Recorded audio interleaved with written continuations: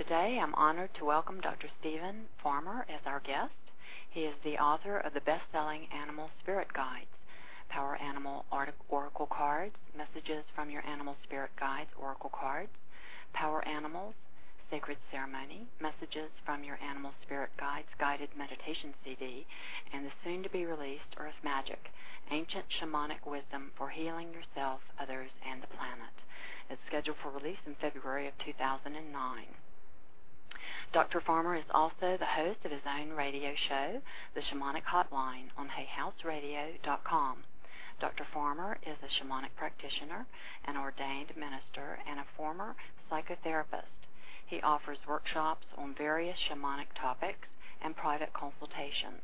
He makes his home in Laguna Beach, California. For further information, please go to drStephenFarmer.com. That's drStephenFarmer.com. Aloha and welcome, Dr. Farmer. We are so happy to have the opportunity to share a conversation with you about the healing wisdom of animals and how we can tune in to receiving messages from our animal spirit guides. Could you tell us something about what are animal spirit guides? Oh, sure, and thank you, KG, a very gracious hostess. Thank you very much for this conversation, which is basically what we'll be doing. Animal spirit guides are any animal, and this is a key too, any animal, the physical animal or a symbol of that animal that will show up to you in an unusual way or repetitively. And this could be any animal. I mean, any insects all the way to, you name it. The birds, four-legged insects, reptiles. It doesn't matter. But any animal on the planet, and even in some instances, as some people have shown me, is mythological animals like dragons, unicorns, etc. Mm-hmm. I really relate to dragons. Yeah, a lot of people do. It's amazing. So even though they're not in the third-dimensional reality, that a lot of people can relate to that as animal spirit guides. Myself, I know colleagues that do, and I respect that, and other people that do, but I tend to deal more with the animals that have some sort of physical appearance here on the planet. Are animal spirit guides the same as totem animal spirits? Well, I'll get to that. That's often a question that comes up, KG. Just want to stress, though, that animal spirit guides, that term itself is very general. And that's any animal that shows up in an unusual way or repetitively. And again, that could be the physical animal. And repetition is very important. Pardon me? Repetition? Yeah, or repetition. For instance, something that's happened quite commonly, apparently, because I've heard this from 3 or 4 people, is, say, a hummingbird will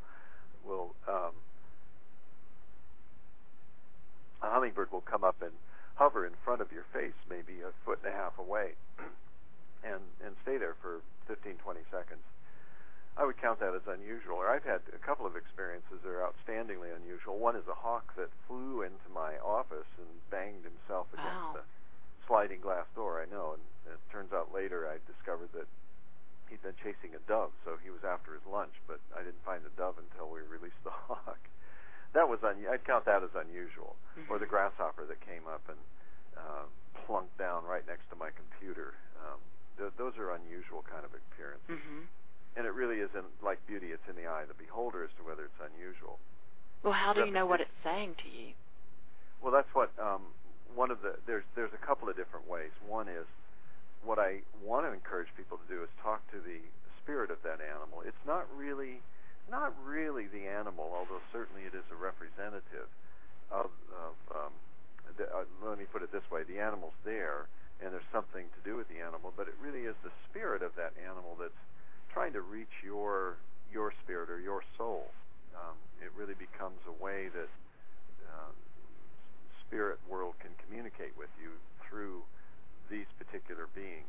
Let me say that more clearly. In other words, the grasshopper hops next to my computer, and I'm going, what's going on?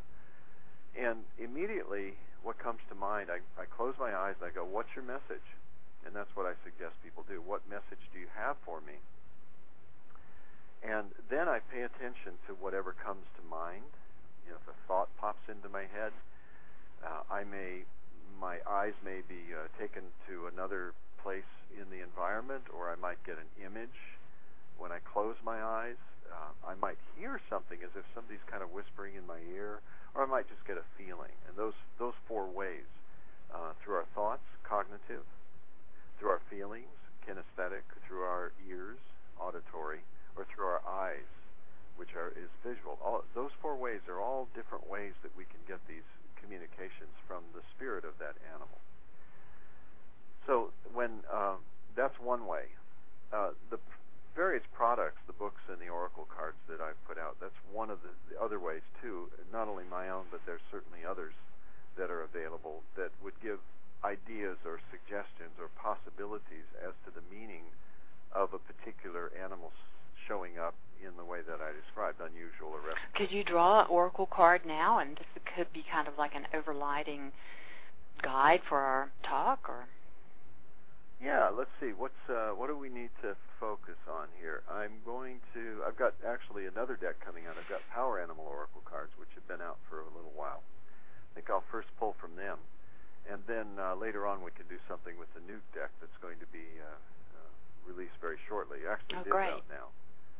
The Power Animal Oracle cards have been, there's 44 animals in here, and they really represent the spirit animals.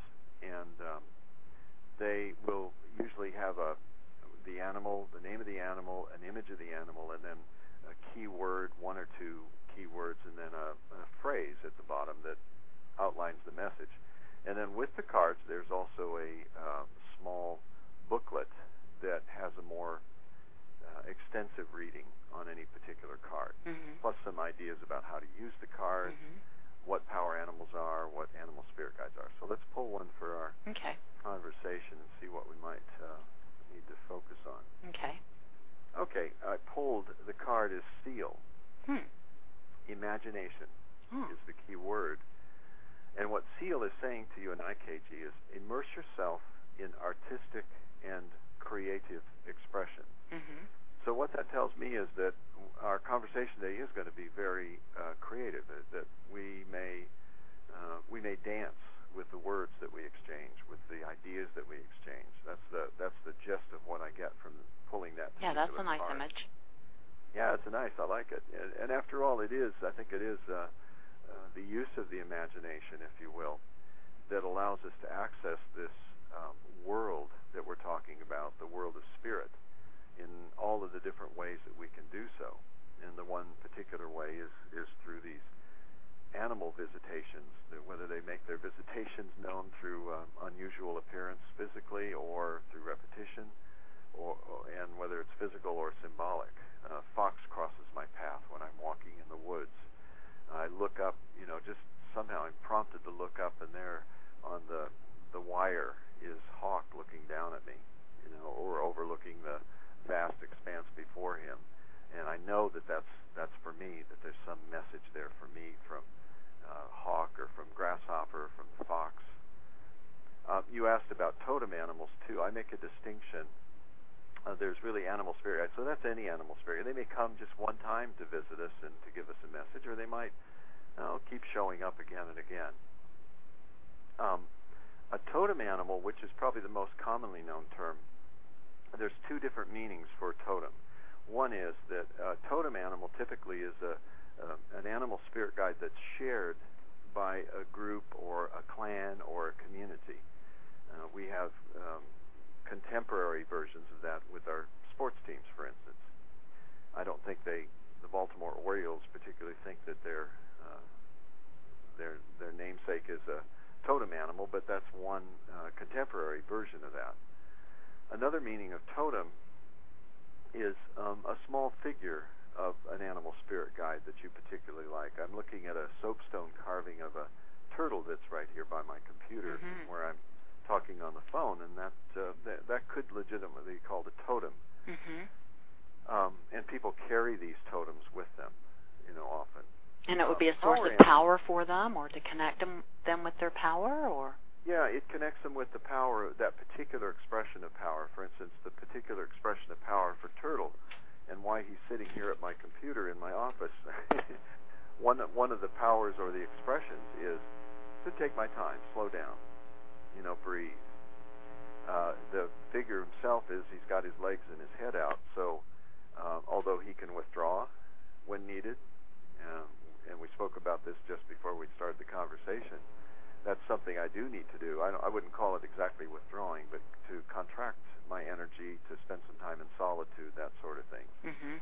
So the turtle, that totem that's sitting there before me represents those kind of characteristics or qualities that are good reminders for me when I'm busily at work. Is it North America considered Turtle Island, or it seems like I've heard that expression before, yes. I'm not sure which tribe or which Native American tribe called it Turtle Island, but it's often referred to as Turtle Island, and I don't frankly know the genesis of that or why it was referred to in that way. It's kind of interesting. It'd be something worth investigation, but I'm not sure why. So may I ask another question? Yeah, please. There's so much I want to find out about. I wanted to know for you to explain more about the difference between a power animal and an animal spirit guide. Yeah, that's exactly where I was going, so you read my mind. The other term that often comes up these days is power animals, and it's certainly the name of one of my books, Power Animals, and also the name of the oracle cards, Power Animal Oracle Cards. A power animal really, that term comes from shamanism. KG, my mission really is not to convert everybody to shamanism. I'm not sure that could be done anyway, because it's much more of a calling than something that you strive for or you have ambition towards. You just know you're called and you walk into it or you don't.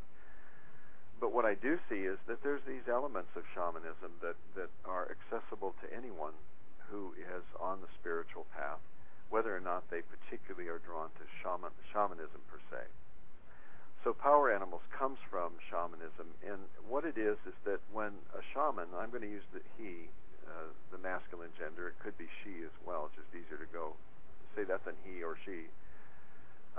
When the shaman goes into a trance, and that can be done through drumming, dancing, singing, sometimes plant medicine in certain areas of the world, he sends his soul or consciousness into spirit world, or what could be called non-ordinary reality.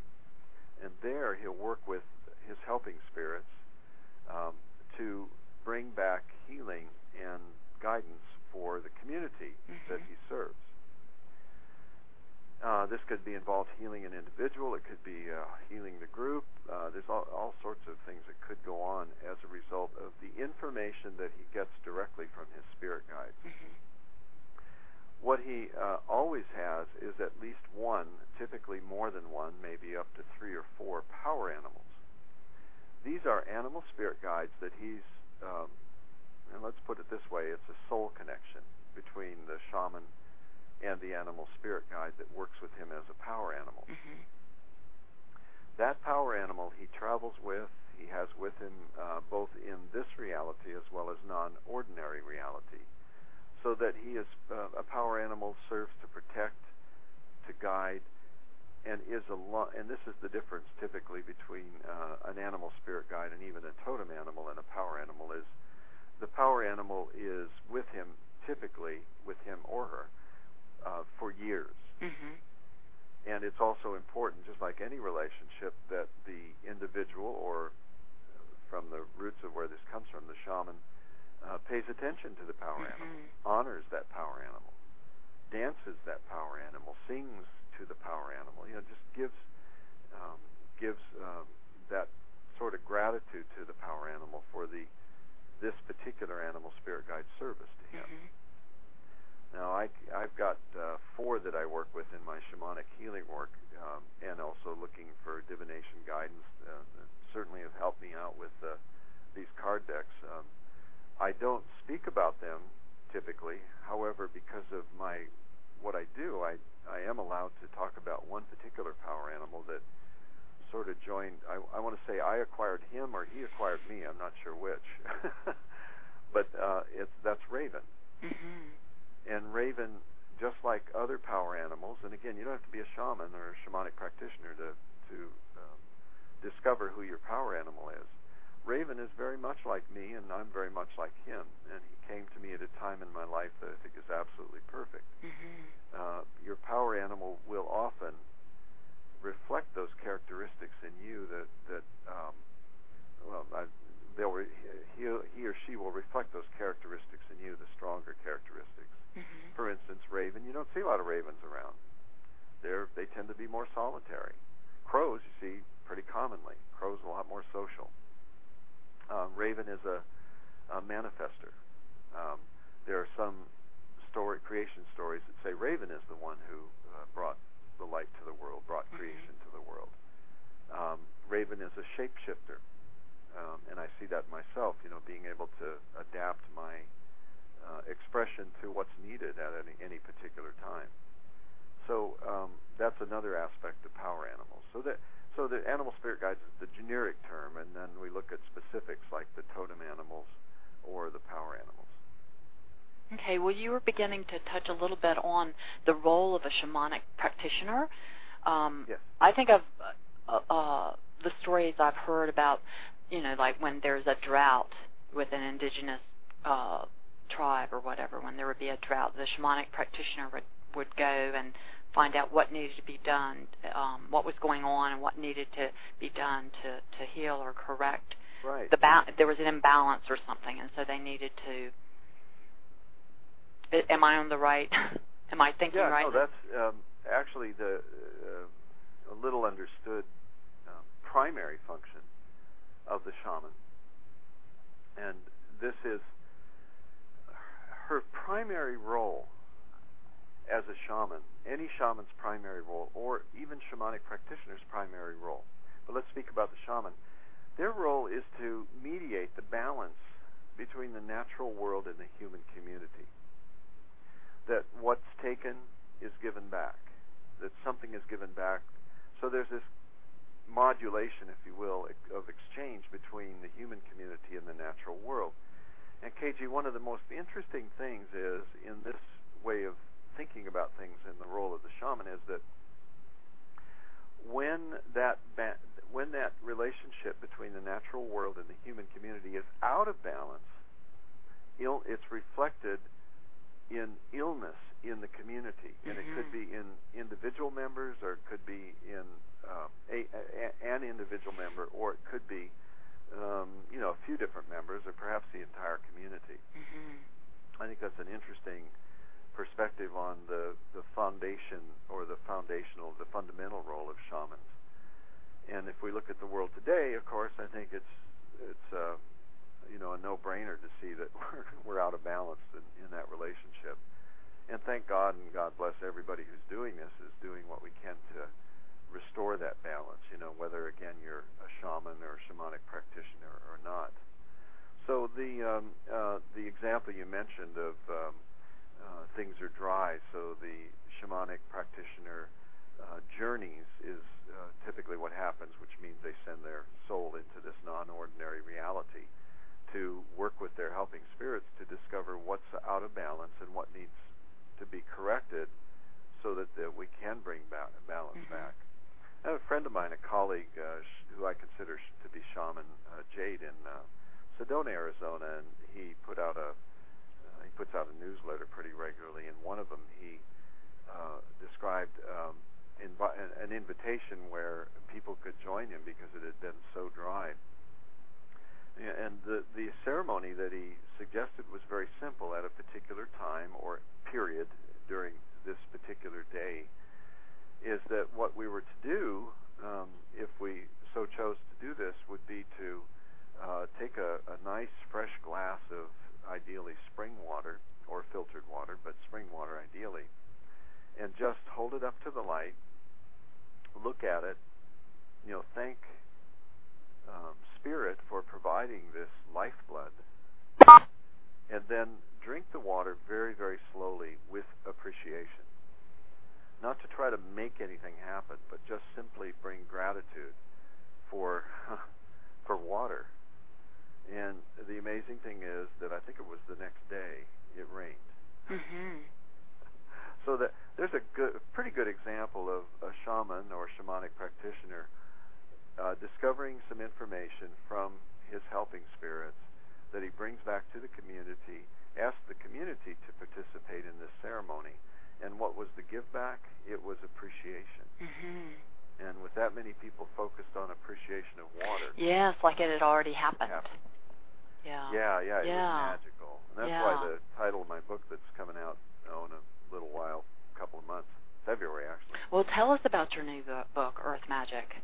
What does Earth Magic mean, anyway? You know, that it started out as a different title, and the way I think about it, KG, is that just things kept working me. It's like I didn't like the title, so I prayed and I thought, and then just I went, well, what happens? What about these miracles that I've seen occur in my work, and I'd like to take credit for them. The credit I take is that I show up and then get out of the way, and I'm getting tremendous guidance from my spirit helpers. I've done ceremonies with one person all the way up to 900 people that have just proven to be, by the feedback that I've gotten from participants, to be quite curative at times and certainly healing at other times. Just amazing stories. I feel so blessed when I think of these to be doing this work. So the title came to me, Earth Magic, because and the foundation for it is shamanism, although I've got also a background of 30 years as a psychotherapist. So there's some of those elements that are included in this. But the primary focus is we deal with the earth, that we relate to the earth differently. The subtitle, as you mentioned earlier, is Ancient Shamanic Wisdom for Healing Yourself, Others, and the Planet. And even this notion that I just spoke of about maintaining the balance or restoring the balance as needed, I think is an important one. There's processes in there that people can do for themselves, they can do for others. There's a couple that are a little more intense that I do strongly suggest people take training for, additional training, and then there's some exercises that anybody could do to honor the earth and to promote her healing. It's just fascinating information in the research that I wanted about DNA and how we're so connected to our DNA no matter where it happens to go. If I shake hands with somebody at the grocery store, they're carrying some of my DNA and I'm carrying some of them. If you're close to somebody and you're physically close to somebody, how much DNA is really swapped, if you will. And so that when I've got a partner or a friend that I'm close to, and they feel something, they feel a sadness, and I get a twinge of sadness, and I don't know it's really from the fact that I've got their DNA, but I'm feeling sad, and I'm going, why am I sad? I think things are going pretty well, that sort of thing. Just studies that have been done about DNA. They've taken one study I'll give you, and then we'll get off of the DNA thing, is the Army did a study on subjects where they took a vacuum jar and put it 3 rooms away, and then they swabbed the mouth of one of the subjects and put the DNA in this vacuum jar, and then they somehow organized it so that they could time the response of the DNA and the subject from the atomic clock, which means that there was no room for error in the timing. And then they showed the subject evocative images that would prompt an emotional response of some sort. And one of the most interesting things they found is that the DNA, the activity of the DNA that was in the vacuum jar 3 rooms away, would react at precisely the same time as the subject, even though they were separated 3 rooms away. And then it was replicated 100 miles away. And the same thing happened. So, yeah, well, that's a case for distance healing then.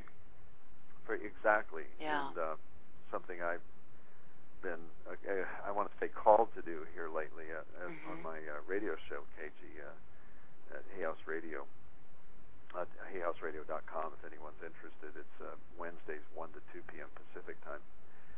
I would get calls. I get calls often for what I call power animal readings, which are intuitive readings, using the cards, using my intuition, sometimes cheating and looking at my book, Animal Spirit Guides, because there's an unusual animal. I don't remember everything about these spirit animals. And I was called a couple of times to do a remote healing, and it worked. And my belief I've experienced your remote healing, so I can attest to that. And it does work. It actually, yes. I believe it. It takes a while, though, for you to really I think it was probably a good 2 months probably when I really noticed there was a definite difference with the thing that we worked with.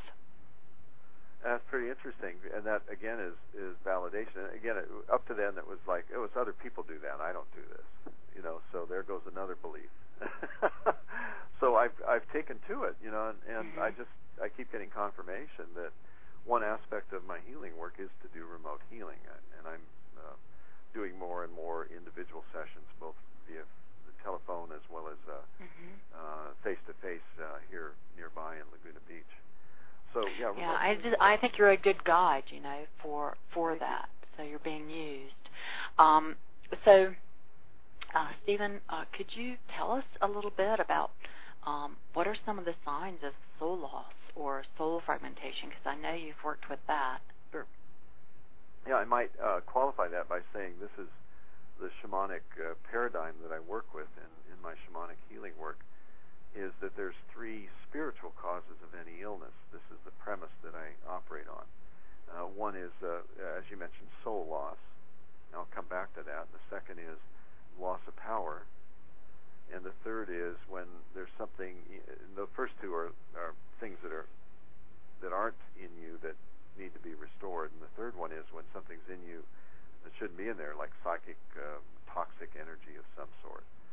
So I go back to soul loss and soul fragmentation because I think there's a lot of that. And instead of thinking the soul as some discrete entity, if you will, or internal process or spirit or whatever, it's better to think of the soul more like a holographic paradigm. And that is like the iconic image of Princess Leia, help me, Obi-Wan Kenobi. And we've seen holographic images,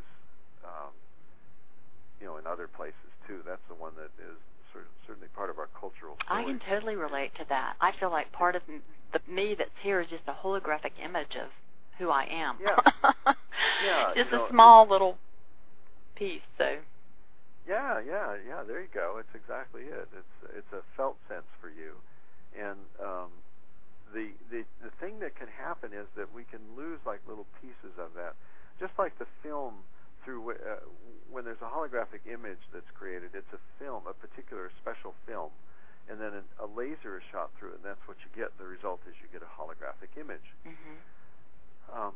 If the little chunk of the film is taken away, you still get the holographic image, but it might be just a little bit fuzzier, and then another chunk is taken away, and another. So with each chunk, it gets a little fuzzier, and that's a really good analogy for soul loss, the way I look at it. Other people, other shamanic practitioners and shamans will perhaps view it a little bit differently, but I think this is a very workable model that I've tested in many, many instances, and it works. It makes sense.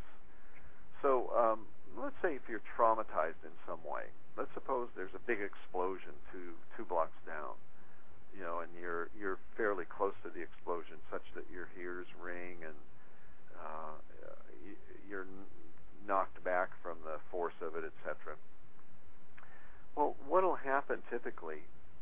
I'd say this happens to just about everyone. I can't think of any exception, but at least for a period of time, that there's a piece of your soul that leaves, goes, whoa, let me out of here. Often, I don't say often, but it may or it may not come back. After a period of time, when there's an assessment that says it's safe to return, the soul piece may return. But imagine you're in a situation where it's not safe. Very often, the case in that sort of case, then the soul remains. And maybe it senses that it won't be taken care of, or you know what I'm saying? It's not a safe situation. If you're a child in a very abusive household, and it's ongoing abuse, it's not just the occasional harsh word or getting spanked or something, but abuse. That soul piece may not want to come back. It's often in my the work that I do, of course, one treatment aspect is to do soul recovery, which is to go and find the soul piece that the person most needs at the time.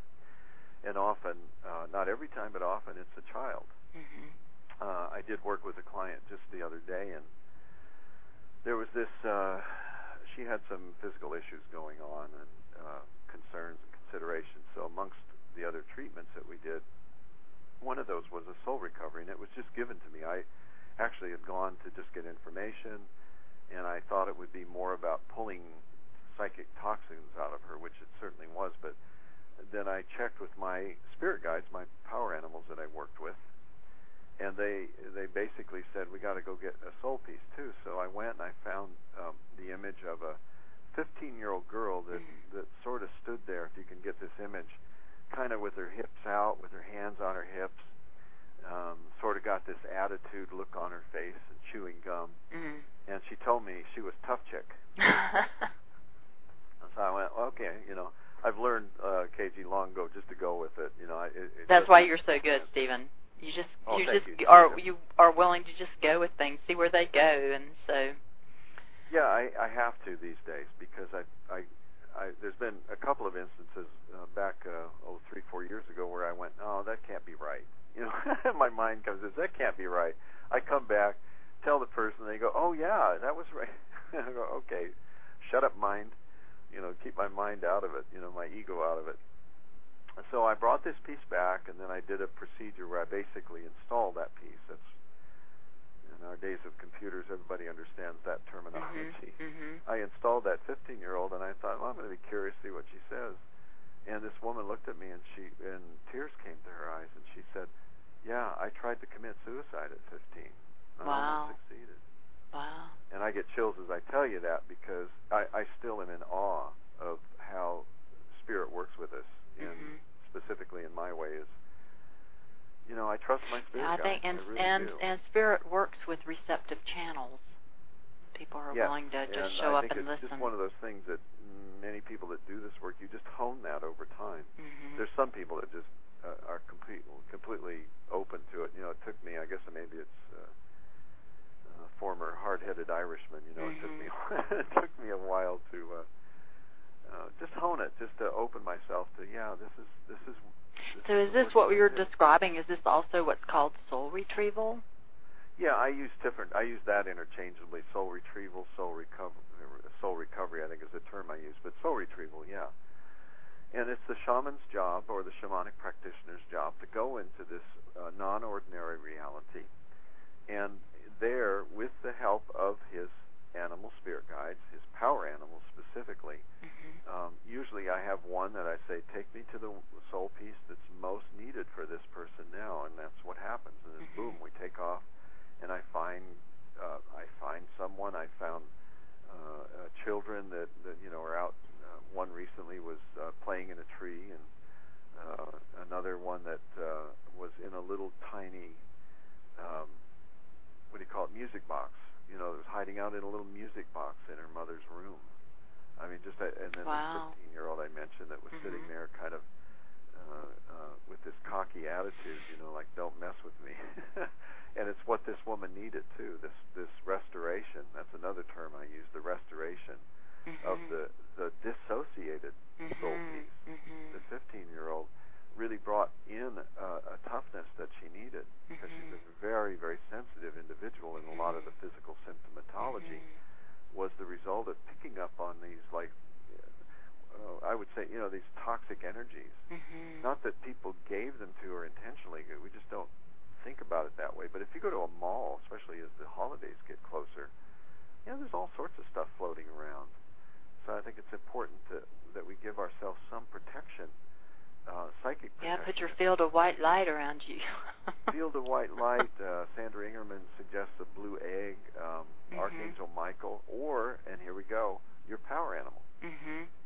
Take your power animal with you. Wolf. I figure take the whole gang. Don't leave anybody out. Don't leave them at home. That kind of thing. So, Stephen. I'm sorry to interrupt. Go ahead. No, I was just going to say, I think I don't want to make it sound like, that we should be paranoid about this, but just be appropriately cautious is what I'm saying. It's just self-awareness. Yes. It's self-awareness and taking care of yourself. Yeah, there you go. That's bingo.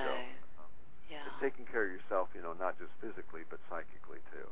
Yeah. And people pick up on that. People know not to Yeah. trespass upon you when you're giving a signal out that you love yourself, you respect yourself, and you're going to take care of yourself. Exactly. Yeah. It's it's not you go and visit with a friend, you don't necessarily need protection or psychic protection, or you go see a counselor, you don't need it, or you're with a small group of friends. But I think when you go out into the larger arena where there's, I don't know, you go to the mall and there's a mom that's just angry at her kids, and some of that, especially when somebody's raging. Yeah. You got to be really careful around that. Yeah, that's a lot of sharp energy that's thrown out. Exactly. And the thing is, KG, is that this energy, I've had this happen, and I've had it cleaned up, too. The energy that goes into your body, I had somebody get rage at me one time, and I could feel something going into my gut, right about Well, the two places I found it enters is either through the crown or through the solar plexus. Those seem to be the two areas that are most susceptible. Yeah, I would agree. I think the heart is susceptible, too, I've found, that people... Yeah, you can feel a little shock. It's like a little, in the heart area sometimes when something just really... But I think also when it really goes in deeply for me is when there's something I'm still needing to heal within my own self, that it resonates with something that's still needing, to be integrated, to be owned, to be loved within my own self, Yes. Yeah. So.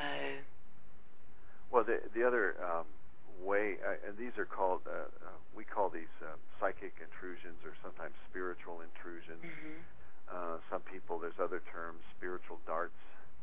And sometimes it's very sharp. Exactly. Yeah. Sometimes even called curses, though. I think you have to be a little careful with that.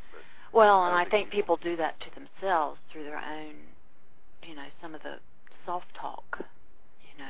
They're actually hypnotizing themselves. It's like they're hypnotized to, believing a certain way about themselves, and they keep repeating it, Absolutely. What happens is that thought forms are an energy. And if I continually massage, or another way to say it, if I obsess about something, like you were saying about self-talk, if there's this repetitive self-talk that is obsessive, that energy starts to take on a certain, how would I say it? It sounds like a contradiction or a paradox, and it is a paradox, an energetic form. It is a paradox. We live in a world of paradox. Yeah, exactly. That's the key to life, I figure, is to get that you're, things are. Well, it gains a certain life. It's something that's created out of a mental projection, but it has a psychism about it, so that it has like a life force to it. Absolutely. Yeah. That's what the a phantasm. Maybe that's a good word for it.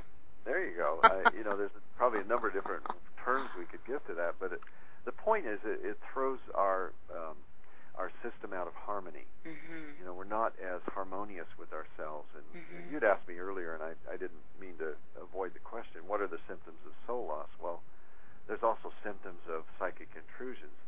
And it isn't that the symptoms necessarily equal soul loss or psychic intrusions. Mm-hmm. But soul loss, often, that's the feeling you get, is something's missing. Mm-hmm. And it could manifest as depression. There's a whole diagnosis in psychology, or psychiatry more accurately. It's called post-traumatic stress disorder. Occasionally you read about the people or the men that come back from Iraq, and they're like messed up.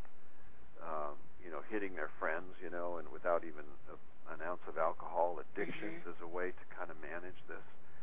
Well, there's a couple of things that are really likely going on with these individuals from this particular perspective. One is soul loss. This is it. Under conditions of war, it's appropriate to be hypervigilant and attentive and to shut down your emotions, but you can't, function in this society very well that way, especially when there's a piece of you missing, or maybe more than one. And then the other is that there's so much, again, I can only go by news reports, but from what I've read, there's a lot of people over there that hate the Americans. So they're getting raged at all the time. So there's, I would love to do some shamanic work with some of these veterans, these men and women that have been over there just to help them clear this part up. So there's depression, that's a possibility. There is this feeling of, any post-traumatic symptoms could be suggestive of soul loss, and those are things like remaining high. Yeah, I think a lot of people in my work, I see a lot of people who are suffering from some sort of post-traumatic stress. Yeah. And so that it just stays with people. They don't know how to. Like numbing, psychic numbing is another big one for the psychiatric diagnosis of post-traumatic stress disorder. I love they call it disorder. It's not a disorder. It's how you learn to function under those circumstances. It just hasn't. The system doesn't know that you're not there anymore. So anyway, so those kind of things could be treated with soul retrieval, soul recovery, soul restoration. Yeah, so things can kind of be rejoined and then maybe reorganized to a higher level of functioning, something like that. Yeah, it's integrating or associating. Another term for this is the soul piece dissociates. And so what we want to do is reassociate that lost soul part with the overall soul of the person. And when they do, they feel, I've seen it again and again, they feel more whole, they're brighter, they're lighter, they sleep better. I mean, all of these, a lot of times these symptoms that they came in when that they were experiencing, they're resolved. And like you said too about treatment, sometimes it's a process. I tell people it takes usually 2 weeks to 2 months to really experience the full effects of this. Well, it's like you have to wait for the synergy to happen. Yeah. It's like when I blend an aromatherapy, make a aromatherapy blend. It takes a while for it to synergize all the different ingredients, to synergize. I love your aromatherapy. I got to put a plug in for that too. It's great stuff.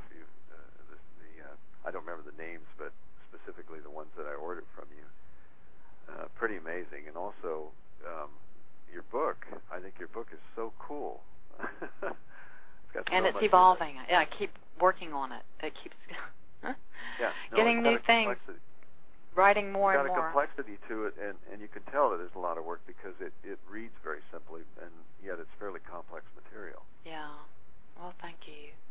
Yeah, you're welcome. Well, could we maybe close with some shamanic drumming? You could lead us in like a shamanic healing journey.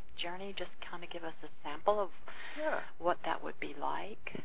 Sure, let's give that a shot here. Okay. I've got my trusty drum that I often use. So let's see. I want to make sure it's not too loud. Let me play a little bit. Just Can you tell me this? You can be louder. Okay, I'll bring it up here. Louder. How's that? You can get louder. You can't even be louder. All right, I'm going to turn it. Let me turn the.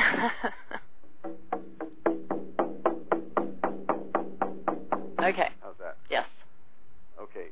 This will be just a short piece, and what I will do is guide you through this as I'm drumming. And I want you to go. It'll be a short visit, if you will, to an animal spirit guide. And what's important about this is that you not try to anticipate which animal spirit guide is going to show up. Like you go, oh gosh, I like foxes. I'm going to go talk to fox.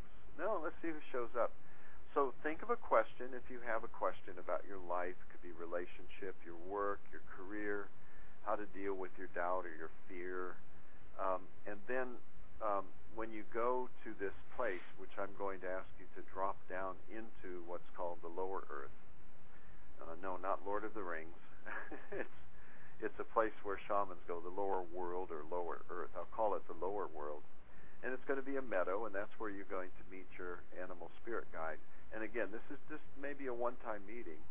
And when the animal spirit guide shows up, you telepathically ask her or him the question, and then you pay attention to whatever happens as soon as you ask the question.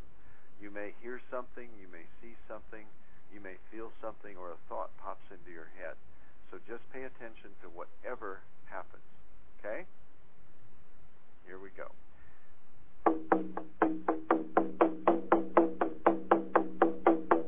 Okay, now allow yourself to lower world.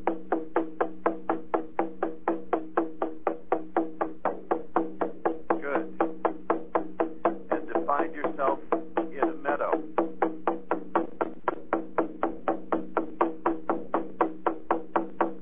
You might see the trees nearby,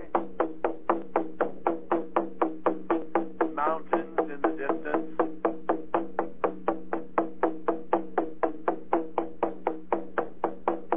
Feeling very safe and very comfortable and very relaxed.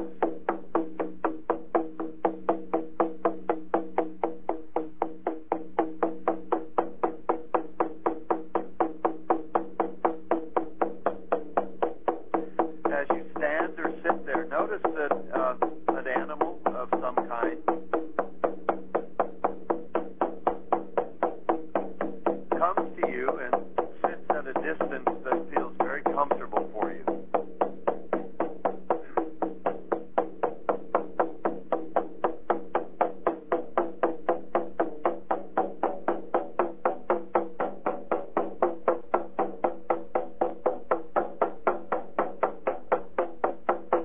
And once they do, then telepathically ask them your question.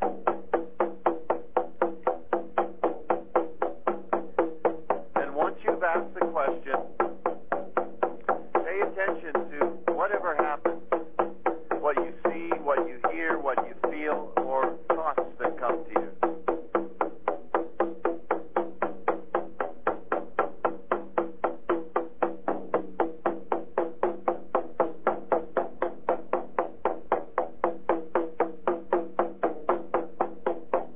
Good. Pay attention.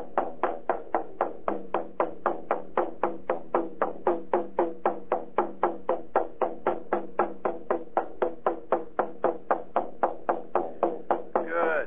And once you've received your answer, thank the animal spirit guide for their time and their care.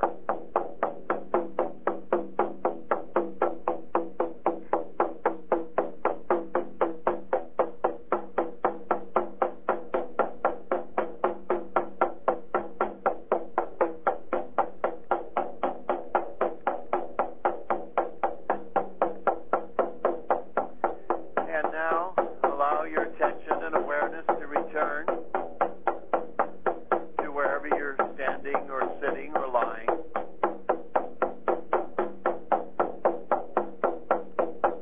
Good.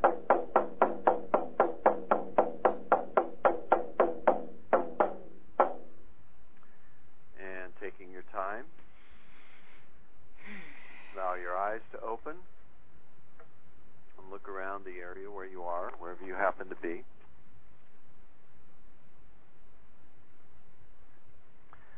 And you might want to, after we're complete with this, is to take some time to contemplate, meditate on the answer that you received, the images, the thoughts, what you heard or what you felt. And taking a couple of nice deep breaths, just letting that go.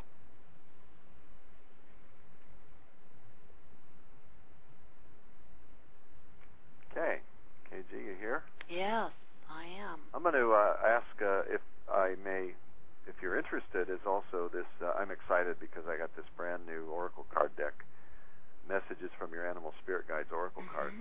I would like, if you're interested, to pull a card on your behalf. Oh, wonderful. And let's see what kind of message, and you can comment on it or not, but Okay. let's see what your, okay, guys. So just focus on the question, what's the messages for me right now? Okay. Well, a lot of them want to jump out at me here. But this one, let's pull this. I'll need a lot of help. Roadrunner. You got Roadrunner. Roadrunner. Oh, I just got your comment. I just heard it a second time. I think the animals like you, actually, KG, is what's going on. Roadrunner. Keep your sense of humor and don't take things so seriously. Appropriate, huh? Yes. Well, again, I respect and appreciate, certainly what I've read on your website, et cetera, and the work that you do. You're very dedicated to your work, and I really want to give that a underline that from my sense of what I hear from Roadrunner. And also that, do you run? Do you jog or run? Or I'm a swimmer. Swimmer, I okay. swim every day. There's something about walking, not necessarily like Roadrunner. I do walk I love to go walk in the park. You know Lithia Park. I love to walk in Lithia Park and beautiful. around and, and you live in a great area. Yeah, it is really wonderful you here. Can't beat that. But also that what Roadrunner is saying to you is just pretty straightforward. There's no equivocation about that. Bring a lot more laughter or lightness into your life. Make it a point to have some fun. Giggle, laugh, etc. That kind of things. That's what he's saying. So okay. I'll pass that along to you. And since you laughed anyway when I read the message, apparently it has some relevance for you. So our time has gone by so fast, Stephen. It's been wonderful having you here to share your shamanic healing wisdom with us, and I'm sure our listeners will learn something useful about healing and self-empowerment for their lives from what you've shared with us. And I hope you'll visit us again. I appreciate it. I would like to put in a plug that if anyone's interested in signing up for my newsletter is to just go to my website, which is drstephenfarmer.com. And it's Dr. Stephen Farmer, as in the abbreviation for doctor. So drstephenfarmer.com.